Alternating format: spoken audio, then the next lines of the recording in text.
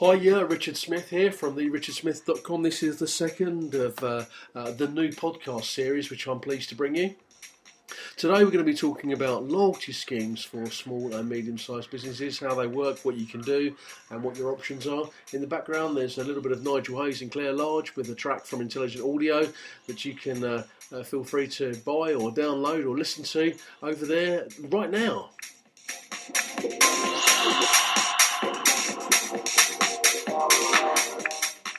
If I remember to do it, I'll put a bit more of that track on the end so you can listen to that at your leisure. Okay, let's get straight into the content then. Now, I know for a fact that some of you have in your wallets or your purses some form of loyalty card or loyalty voucher type scheme, or you subscribe to a point system online. I remember clearly a few years ago when we had the British Airways Air Miles campaign, where we could go and collect air miles every time we filled the car up with fuel, and we was given a whole series of vouchers, of actually physical paper vouchers that allowed us to store them up and save them up in order to get a free flight. And for those of you that remember the scheme, you'll know full well that it wasn't quite as good as we all thought it was. But, you know, there you go, that's life, I guess. Things change, things move on. Now we have issues with loyalty schemes where just about every major retailer in the high street or on the leisure park has some form of loyalty scheme, and these are designed to ensure that you as a consumer keep coming back for more of whatever it is they offer. And as you know full well, these loyalty schemes are integrated with SMS and email, and by collecting points within a card that you'd normally carry around in your wallet. And for most small businesses, which is the people I work with, they've looked at putting these schemes in place before, and they're very expensive and they're quite intensive. They're quite resource intensive in that you need systems and processes in place in order to make them work. And this isn't a pitch, but that's all changed now because we've actually put in place a loyalty scheme for small businesses, which is very cost effective, which is not what I'm talking about, loyalty schemes today, but I just want to let you know that if you're interested, we do have that option available. Now, these loyalty schemes are designed for the retailer to collect information about you. Now, I wouldn't say that's the only reason they're put in places, but that's the main reason, because if you've got information about your client or your customer, it is possible for you to be able to market to them special offers using vouchers or deals, or engage with them in some way using a range of mediums, and that would normally be email or SMS or by direct mail. It's certainly possible for the systems that we've got in place to integrate via apps or a range of other mediums that you would choose. Apps are probably the one that's at the foremost of everyone's mind at the moment, because that seems to be the way it's going with the smartphones. But let's not disregard the basics of having contact details to be able to write them letters and send them emails and drop them SMS messages, which is very, very powerful.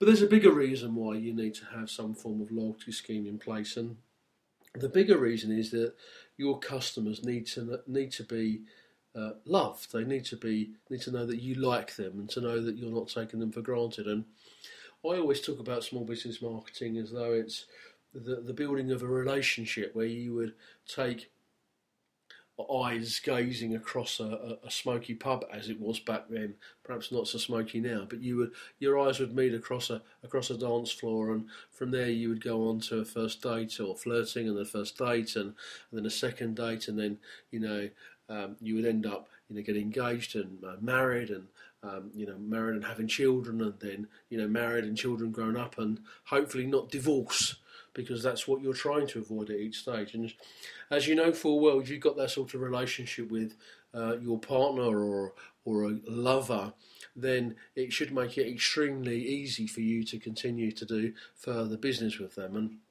this is what a loyalty scheme is actually designed to do. It's actually designed to get you a bit like Pavlov's dog. Every time a bell rang, the dog used to salivate. And the whole idea is to get your customers salivating every time you drop them a message. But it's more important than that, and I say that jokingly, because what you're trying to do at each stage is you're trying to make sure that your customers know, like, and love you, and they want to respond to your messages when you send them out in a timely manner. Now, it also means, of course, that if you're running a micro business where it's perhaps just you and 3 or 4 staff, and let's look at the situation in relation to a hair salon or a beauty salon. Your customers have got relationships with individuals inside your business, and they want to know what's changing in their lives. And getting an email from someone that you're close to in a business is like getting an email from a family friend, and that they want to be updated, they want to feel part of it. And this is what it's all about.